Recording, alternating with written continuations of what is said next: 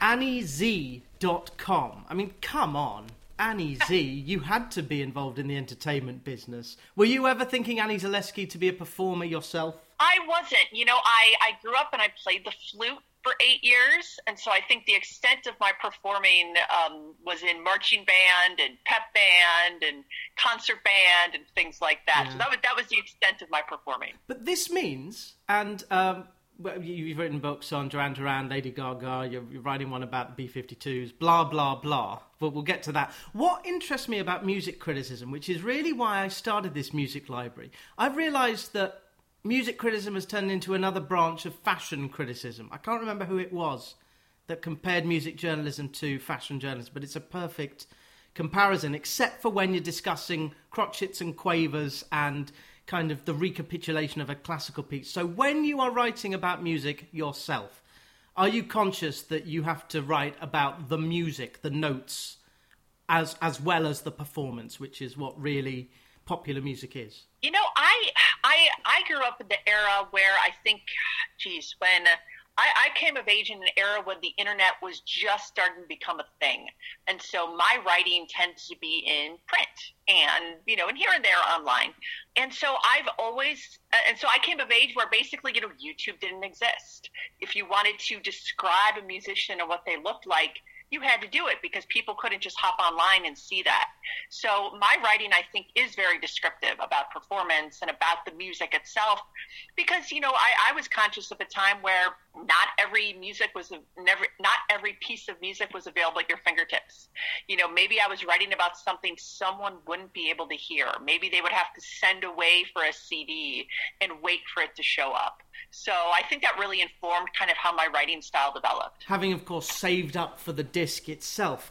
What I would love to see in the future, and we're mainly here to plug Applause, which is out via Palazzo Editions for £25 on September 1st. Absolutely, in the UK, and November 1st in the US. Oh, that's interesting. Oh, because it must be a UK publisher. Yeah.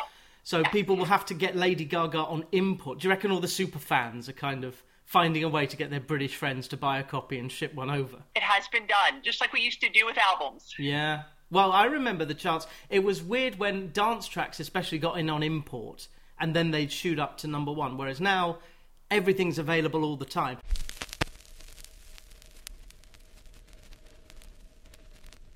What I'd love to read is a book about Lady Gaga, purely about how brilliant a musician she was. I saw her at the O2.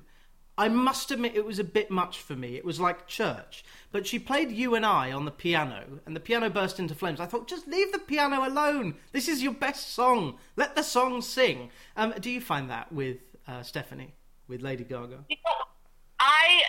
It's funny because I followed Gaga since her very, very first albums, and even actually before. Like, she opened for New Kids on the Block in the U.S., Really? Geez, before anyone knew who she was. Yeah. And so I was at that show. I showed up late, which now in hindsight, I was like, what was I thinking? But I've always been a fan of hers, and I've seen her many times live. She is such an amazing musician, and she's so fashionable and she's so flamboyant that her musicianship really gets overshadowed. But in writing this book, it really kind of underscored to me that she can pretty much do everything. She can do the piano ballads. She can do the electro music. She can do jazz. I mean, she's really, really versatile, and I think people forget that sometimes just because, she is, such a character. I was thinking about this guy earlier. I'm not going to mention him by name, but if I say that Jim De Rogatis has fought for justice for the victims of this guy, you'll know who I'm talking about. Do you discuss Gaga's collaboration with this guy in the book? Because it seems that we're kind of airbrushing this very successful musician out of music history, much as it amazes me that Gary Glitter had 3 number ones in 1973. Gary Glitter nowadays, no one knows who he is because he's a non-person. So do you discuss Do What You Want in the book? Briefly, how I kind of structured my book is I talked about basically every era and every album of it. And obviously on Art Pop, that was a single. They filmed a video for it that I don't think ever aired. Because I did a lot of research because, there was at the time the record came out, people were still trying to, basically reckon with, and I mean, what he had done, all of his crimes were known. He just hadn't been convicted of anything yet. And so people were still trying to kind of reckon with what that meant and his role in music. And, you know, how Gaga reacted at the time, and then later how in hindsight, she was like, this should not have happened. I should not have done this. So I did look at that and just say, you know, hey, this is what happened at the time, and this is how people kind of reacted to it and realized we shouldn't have done this. And I think, you know, that reckoning, though, I think matches a lot of what's been, you know, has gone on in music in the past couple of years anyway. A lot of things that were fine and flew and people were fine with 10, 15 years ago are absolutely not acceptable now. And that's just with changing times. Yeah, we're seeing that all across the arts. And yes, well, I studied classics at university, and some of the things that they got up to, even emperors would get up to things that nowadays John Waters would panic about putting in his movies.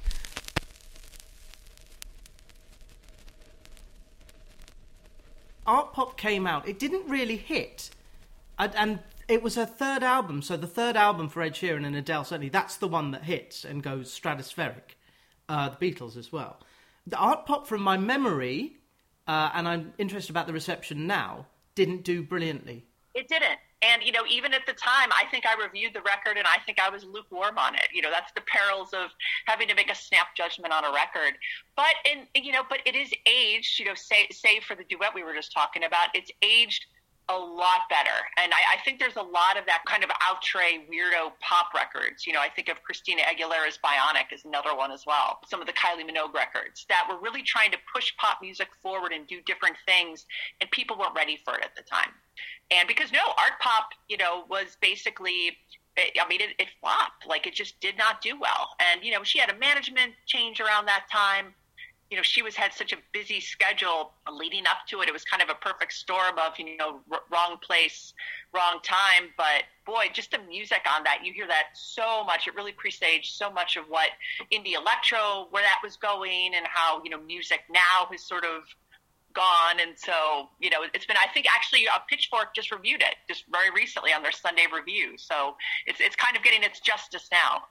I will have to check that. She really shot herself in the foot, Gaga, because I know Captain Moran is a huge fan of Bad Romance, which is the glorious nonsense. It's proper pop music. Starts with the chorus, does everything pop should do, and it's hers. No one else, not even Madonna, could have made Bad Romance, because it was kind of, we'd been prepared for it. Paparazzi and Telephone, which may have come after, Just Dance featuring Red One, and Akon. Isn't it interesting, starting from the very top of her career, just how she's driven it as a businesswoman?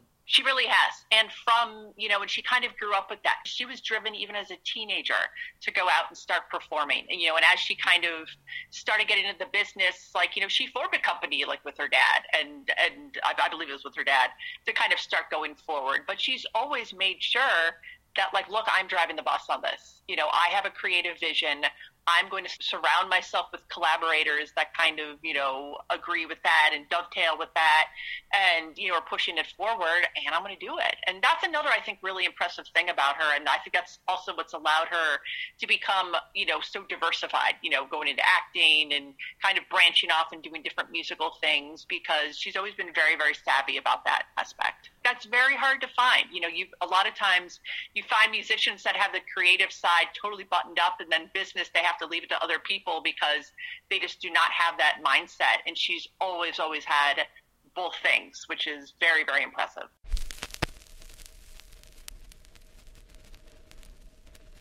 Which makes her a kind of Taylor Swift figure. The very obvious comparison, which you might make in this book, Applause, which is out on the 1st of September in the UK, on Palazzo Editions. Is the Barbra Streisand comparison one she was always edging towards? Could you have felt in, like, 2014 that she was going to be the new incarnation of A Star Is Born's heroine, Ali? No, you know, and I think it was when I think you can kind of pinpoint when she started collaborating with Tony Bennett, and she really showed people a different side of her. And then when she really got into acting seriously, then people are like, okay, yeah, I can kind of see this, and just with longevity, because you're right, Barbra too was able to kind of transition, from music and transition and do different styles into acting pretty seamlessly, and just kind of and maintain her fan base and grow new fans. And, Gaga's so exciting because she's doing it in kind of a modern way. Really, like her performance of Ali in A Star Is Born was just so amazing, because she really disappeared into the role, but because she had her own performance background, she was able to kind of bring that as well to her performance. But I loved her in that movie. Yeah, it was real. It was too long, and Sam Elliott's voice got lost in. Maybe it was just the cinema I was watching it in. It was basso profundo profundissimo, Sam Elliott. But Gaga was just brilliant. Look What I Found, I think, is her. That was the big song. Obviously, Shallow won the award, didn't it? It did win the Academy Award. It means that Stephanie, Lady Gaga, will be in the Rock and Roll Hall of Fame. How close do you live to the building? I live like 15, 20 minutes down the road. Brilliant. So does that mean that you get access whenever they do a big event or an induction? I do. I try, because as a member of the press, I think I've covered every induction for the last, I don't know, maybe 10 years or so. And, whether it's here or in New York or LA. But it's great. And I do, I saw the meat dress. Gaga's meat dress was part of an exhibit, so I got to see that up and close and personal. It was just as interesting as you might think, yes. Being preserved. But yeah, she is the type of artist, when you look at it in her longevity, that, in however many years, when she's, because you have to be 25 years after your debut to get in the Rock Hall, I could absolutely see her being a contender. We're going to see all the rappers. Has Eminem, he's about to go in, or in the next couple of years? Correct. This year. It is this year, yes. And the induction, it always gets publicity. Sometimes it was because, as with Van Halen, was it Van Halen or and the act who just kind of tore each other limb from limb when they got on stage? It was Van Halen, wasn't it? I can't remember, because they've had disagreements in so many places. But I know Axl Rose didn't show up when GNR got inducted, and that was before they had gotten back together. So I think they were not on great terms. John Lydon, of course, did not show up for the Sex Pistols, which is very in character. Generally, people try to be on their best behavior. They kind of, even if they don't get along for one night, they try. They try to be a little bit, smooth things over so they don't make headlines.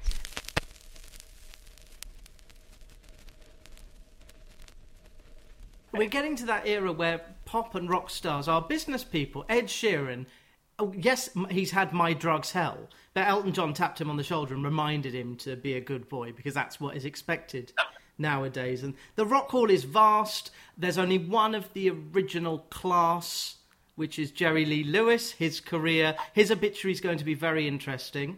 Do you find yourself writing obituaries these days, or current stuff? Sadly, a little bit of both. It is very true that in the last 5 years or so, I think kicking off when Bowie passed away, there's just been such a awful cascade of celebrities passing away. And, and it's a very odd thing. For a while there, it was, it was very kind of depressing to be, honoring these musicians, which, obviously they make wonderful music, but to, sit there and realize, geez, they're no longer with us, and I'm eulogizing them and their music. Like, it's a sad thing. But I do still cover, modern bands, and I do still cover bands that are doing things now. And that's always a joy as well, because it's so interesting. Obviously pop music is cyclical. And so every new generation has their new pop stars, and, when the past generations, pop stars come back as different people grow up and, become editors and want to reclaim things. So it's nice. I missed one segue. I'm not going to miss this one. When Duran Duran were inducted into the Rock Hall last year, did you take them a copy of your book, Rio? Well, they're actually being inducted in November. Oh, okay. So they haven't been inducted yet. They're with Eminem. I have not, but I know they have copies of my book. Ah. Now, did they contribute to the book? Did they give you any interviews? Yes. I was actually able to talk to everybody on the Rio record for the book, which was just phenomenal. I was so grateful because, my God, they've done so many interviews over the years and, talked about Rio so much. And, I reached out and said, hey, I want to do a fresh interview. And they were down. Like, I was really, really happy about that. Did you interview Godley and Cream as well?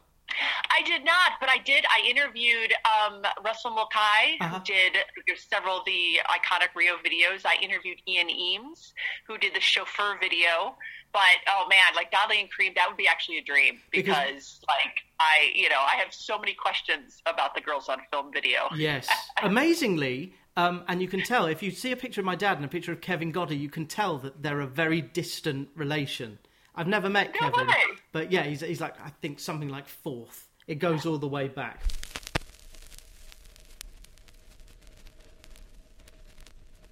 Just listening to 10cc earlier, but Kevin Godley and Noel Cream directed some of Duran's videos.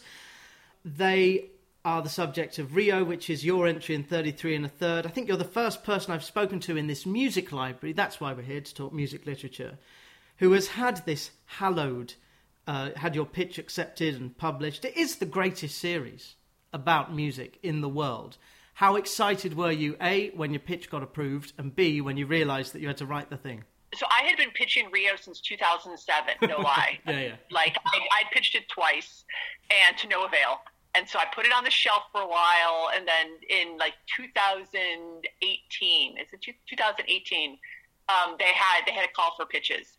And I wasn't going to pitch again. And then I was talking. I'm like, you know what? I'm going to be really mad if someone pitches Rio and gets to write it and it's not me because I wanted to write it for so long. So I whipped up my proposal again. And I got an email several months later. And, like, I started shaking. Like, I was just like, oh, my God, because it's something I'd wanted for so long. I was so excited. Like, I was just over the moon to do it. Because it's obviously it's one of my favorite records of all time. I'd long thought that Duran Duran deserved way more credit for their musicality and their songwriting than they had been given.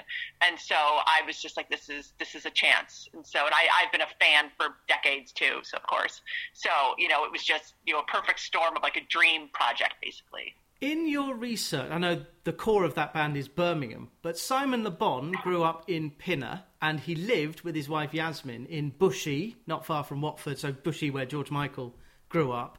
So I feel like Duran Duran, had I been 10 years older, they would have been my band. As it was, I remember hearing Come On Done on one of the Now compilations and thinking, wow, this is an interesting song. This does things that I've not heard pop me. Even at 7 and 8, I knew that. So it's an amazing journey, and I'm going to pitch this question and hang it on the Harry Styles hook. Is Harry Styles following what Duran Duran did to get out of the... Not to say he's going to do like 9/11 is a joke. An act who was more famous for their haircuts actually are rewarded now for their music. That's a really good comparison because it's funny because I'm a big Harry Styles fan and I saw him last year and my immediate comparison, just a little bit kind of musically, was George Michael. Mm-hmm. Because he has a couple songs and I'm like, this is very Wham-like, which is, I love Wham. So that was definitely a plus. That's a really interesting comparison, though. I think so. And I think he's getting there. I think the more solo albums he makes and kind of the more he's, I know, obviously he has his fans who have been with him since day one. And I think the more he kind of tours and gets out there, people are slowly starting to kind of see his multi-talents. I think that he just, I feel like One Direction was probably bigger than Duran Duran was, even at their peak. They were just so massive and just so everywhere. And so I think he maybe has a little bit more of an uphill climb than Duran, honestly, especially because it was a boy band. Yes. Boy bands, are never well respected for their musicality, which is also a very unfair thing. But yeah, I think so. I think he's kind of on that trajectory.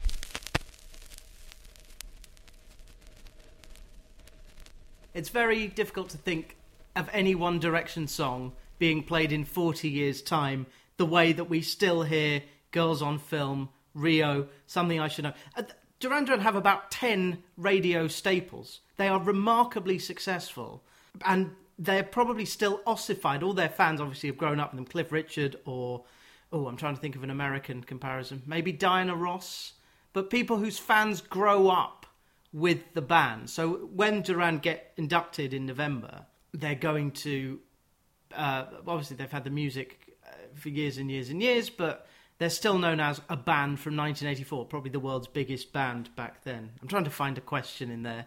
Well, I would would quibble a little bit with that, because even though they are kind of known for that, it's funny, they're starting a U.S. tour at the end of the week. They're playing 3 nights at the Hollywood Bowl in September. So they're still playing big venues here. And I really liked their record last year, Future Past. If no one has listened to it, I cannot recommend it. It is such a good record, for a band that's been around for 40 some years. And if you want to hear more about Rio, if you type the name Ali Zaleski into your Spotify service, you'll be able to hear her talking about it. Is it on the Rock Hall podcast? There's something to do with the Rock and Roll Hall of Fame. Yes, there is. So it's called. It's funny. It's a podcast that's Who Cares About the Rock Hall podcast. Yeah. And they actually do care about the Rock Hall. And so I'm not sure how the name came about. It's a pretty long-running podcast. But, I had a really great conversation with them a couple weeks ago about Rio. But they do a really good job. They have really good conversations with music people about kind of all aspects of the Rock Hall, whether, who's getting in, who deserves to get in, and things like that. It's very good. The answer is Chaka Khan. Always Chaka Khan. I am with you. It is criminal that she's been nominated with Rufus and has yet to get in. But I am with you 100%. She is the Diane Warren of the Rock Hall. And Chris Malamphy is a big fan of Chaka Khan. He's also a big fan of the B-52s. His Hit Parade podcast is essential listening. He did an episode about both the B-52s and REM, and you have links with both of them. You wrote the liner notes to the reissue of Out of Time, and you're working on a book, Why the X Matters series, about the B-52s, which builds on a piece you wrote for Salon magazine. We'll do B-52s first, because they're still active. They have this subversive genius, despite a kitschy veneer. You called them gloriously weird. I agree with that. I was very proud of that piece, actually. And it's funny because you mentioned both of those bands. I did there's this music critic conference called the Pop Conference. Oh, I did great. a paper on both of them. And it's funny, that's where Chris got the idea to do his episode, was from my paper after hearing that. Because he and I are friends. But the B-52s, it's almost hard to get into explaining them and their music because it's so singular. I think if you can talk about Duran Duran and you can say, oh, they really like Bowie and they like Roxy Music and Kraftwerk and the Human League. They're that. The B-52s music is just they're fans of Yoko Ono. They're fans of James Brown. They're fans of the Rolling Stones. But you look at their influences and you're like, how did you get from A to B? Just because the way they make music is so different, and the way they think about music and the way they put together music is just so, it's unbelievable. I've been doing a lot of, I've done a lot of research and, kind of into their creative, their creative genesis and it's just, there's still so much to unpack because they are so weird. Have you spoken to Nile Rodgers yet, who produced, was it Cosmic Thing? Yes. It's funny. I spoke to Niall several years ago about his own kind of work and Duran and things like that, but I have not talked to him about the B-52s. That's a great idea, though. I should actually reach out to them. Mainly because I want to know how the B-50, obviously they knew each other from New York, I suppose, but I love how, and this is as symbolic to Niall and Bernard as to the B-52s. You said they are proud purveyors of love and unity through music and pop culture.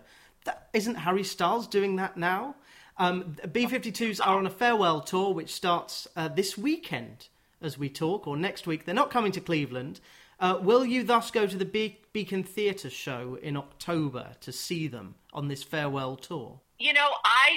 So they played at Riot Fest, the festival in Chicago a few years ago, before the pandemic, and we went to go see them. And it was such a great show. It was just, there were so many people there. They drew one of the biggest crowds of the day. It was so energetic. The set list was great. The vibe was good. I'm kind of I was sort of we left the show and I'm I think if I never see them again, I'm good. Oh. And so I think my schedule this fall is really kind of up and down. So I don't think the shows are going to, unless they do come to Cleveland. They come to Cleveland, they add a show, I'll be able to go. But I think traveling is going to be tough this fall, unfortunately. But I've seen some great shows. Over the years, dating back to when they toured with the Go-Go's, I saw them with the Pretenders in the late 90s. And so I've seen some really great B shows over the years. Yeah. When's the book deadline, by the way? Yeah, that's always TBD. I should be working on it as we speak.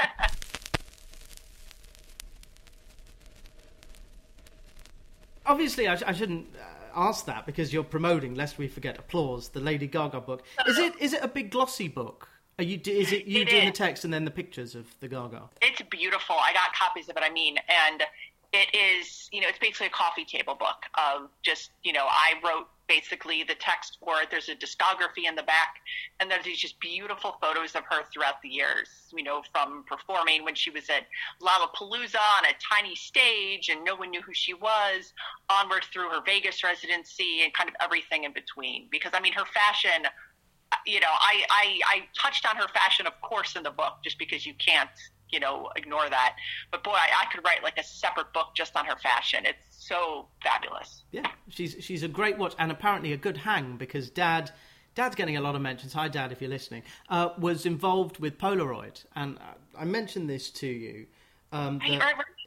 Dad was sat in meetings, and I asked her, well, what was she like? She said, well, the makeup lady goes everywhere with her, and 2, she's very, very driven about Gaga. And I love that. And because I think, and that comes through. That was, I think, one of my biggest impressions after sort of researching and writing the book, is that she, and just, even her documentary, if you watch her documentary, you just see how much she is just willing to give of herself 150% to make sure everything looks good, everything looks perfect, and everything is up to her standards, but also just sounds good. She is just so committed to putting out quality everywhere she goes. And, and I think the bigger rock stars get, that isn't always the case, just because they simply can't, they simply don't have enough of themselves to give to be able to sort of be the, person, overseeing everything. But she manages to do it. She's, she's unbelievable. I have so much more respect for her after having written the book, and I had a lot to begin with.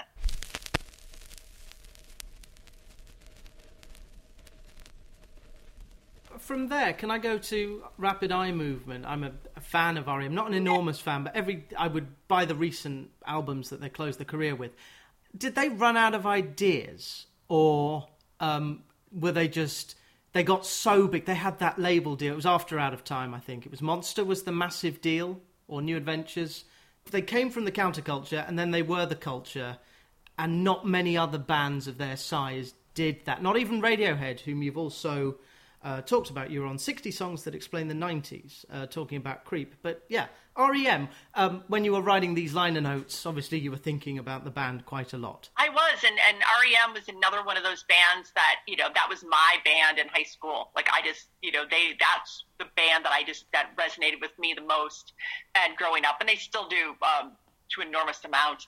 I think Out of Time is such an interesting record because, it came at a point where, music was starting to turn a little more harder edged. It was getting a little grungier, and, and they were coming out of hair metal and things like that. And R.E.M. came out with this orchestrated record that was extremely, lush and rich and completely different from anything they had ever done before.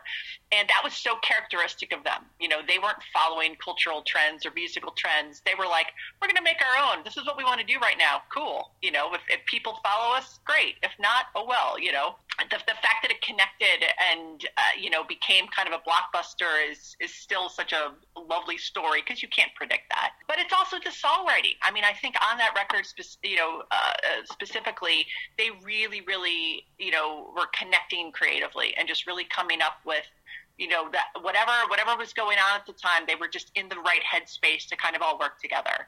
And so, long before I was able to do the liner notes, that was one of the first records I ever bought. And so I knew it pretty well inside and out.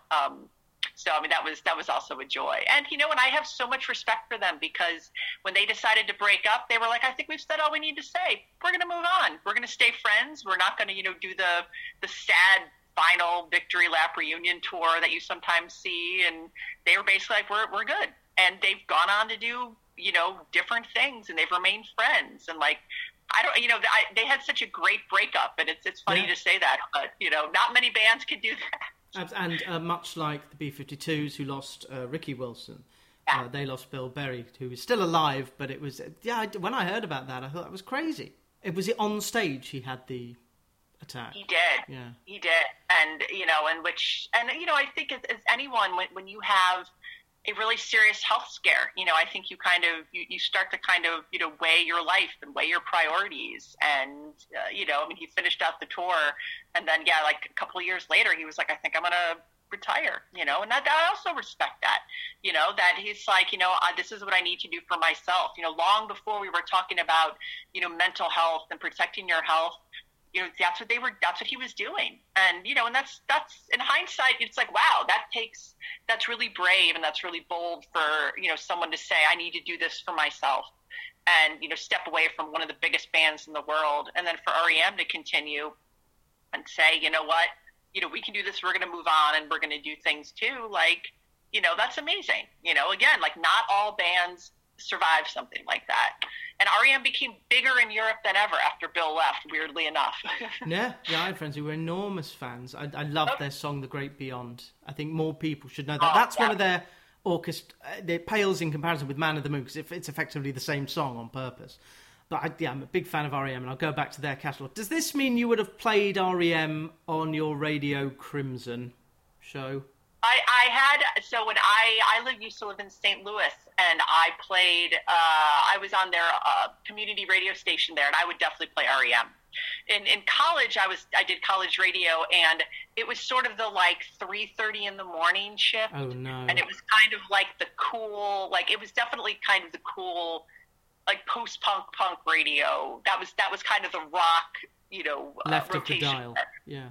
So I would play like Simple Minds before the Breakfast Club. I would play like all the cutting edge like indie rock and synth rock that was going on at the time. So I would play like Gang of Four and stuff like that. So it would be a lot of actually kind of late 70s, early 80s like punk and post punk from the UK. Weirdly enough. Yeah, of course.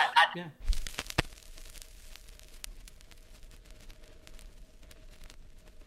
You have written an awful lot about what may be called the Warped Tour era. There's this documentary about Woodstock that I'm sure you are duty bound to see. I have no interest in seeing lots of angry people in the rain. But is it not crazy that My Chemical Romance, Panic at the Disco have got a new record out? I think on Friday they released this new album.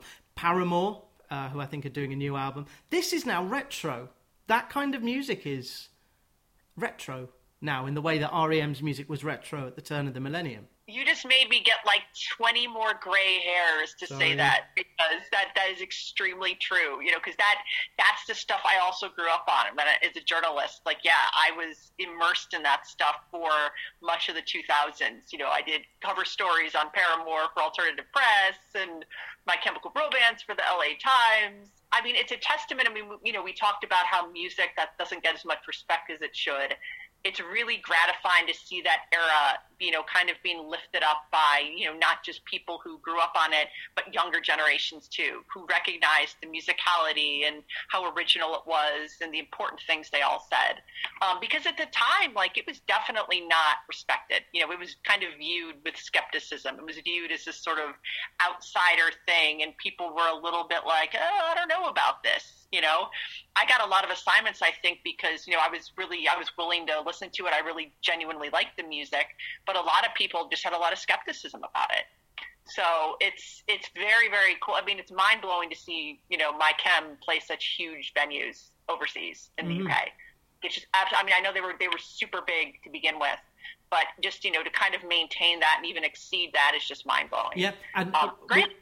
And we're now in the position where a little guy called Dom Harrison, a.k.a. Youngblood, is about to put out his major label album. And he's going to make so much money for the label, but he's kind of put that 21st century, third decade Web 3.0 spin on it. Are you excited, having chatted to all these guys, your Jared Ways, your Brendan Urie, what Youngblood is doing nowadays? I have been blown away every time I see him perform or sing. And, because he was on a Bowie tribute, I think it was either early this year or late last year. He is such a talent. And that's another one that I think he does not get the respect necessarily for his artistry. You know, he's kind of a Gaga, like, in a way. And I'm very excited to see where he goes next, because I think he's it's funny because he's very popular, but I think he's still almost underrated almost. Very interesting. I think he's ready for Stadia. I think you could put him on as a support act for someone like Gaga or even Olivia Rodrigo, who is another. She must make you feel astonishingly young. Olivia Rodrigo, like born in 2003. Crazy. So you've brought us full circle by mentioning Gaga. The book is Applause, which comes out September 1st, price £25 on Palazzo. The B-52s Matter will come out at some point in the next decade. And I'll follow all your induction news at the Rock Hall. Do you know which weekend it is this year? It is November 5th, so weekend after Halloween. Is that the midterms week? That's a good. It actually is. So it's a Saturday night, thankfully. So everyone will be in fine spirits. But yeah, that is around the midterms. Ooh, excellent. Hopefully things will be in a good way. We'll see. And the Duran Duran Rio book, 33 and a Third, published by Bloomsbury, wherever you get your 33 and a Third books. Thank you so much, Annie Zaleski. AnnieZ.com is the website. I better let you get back to the Love Shack. I'm heading down on the side of the road right now. I brought my jukebox money. Tin roof, rusted.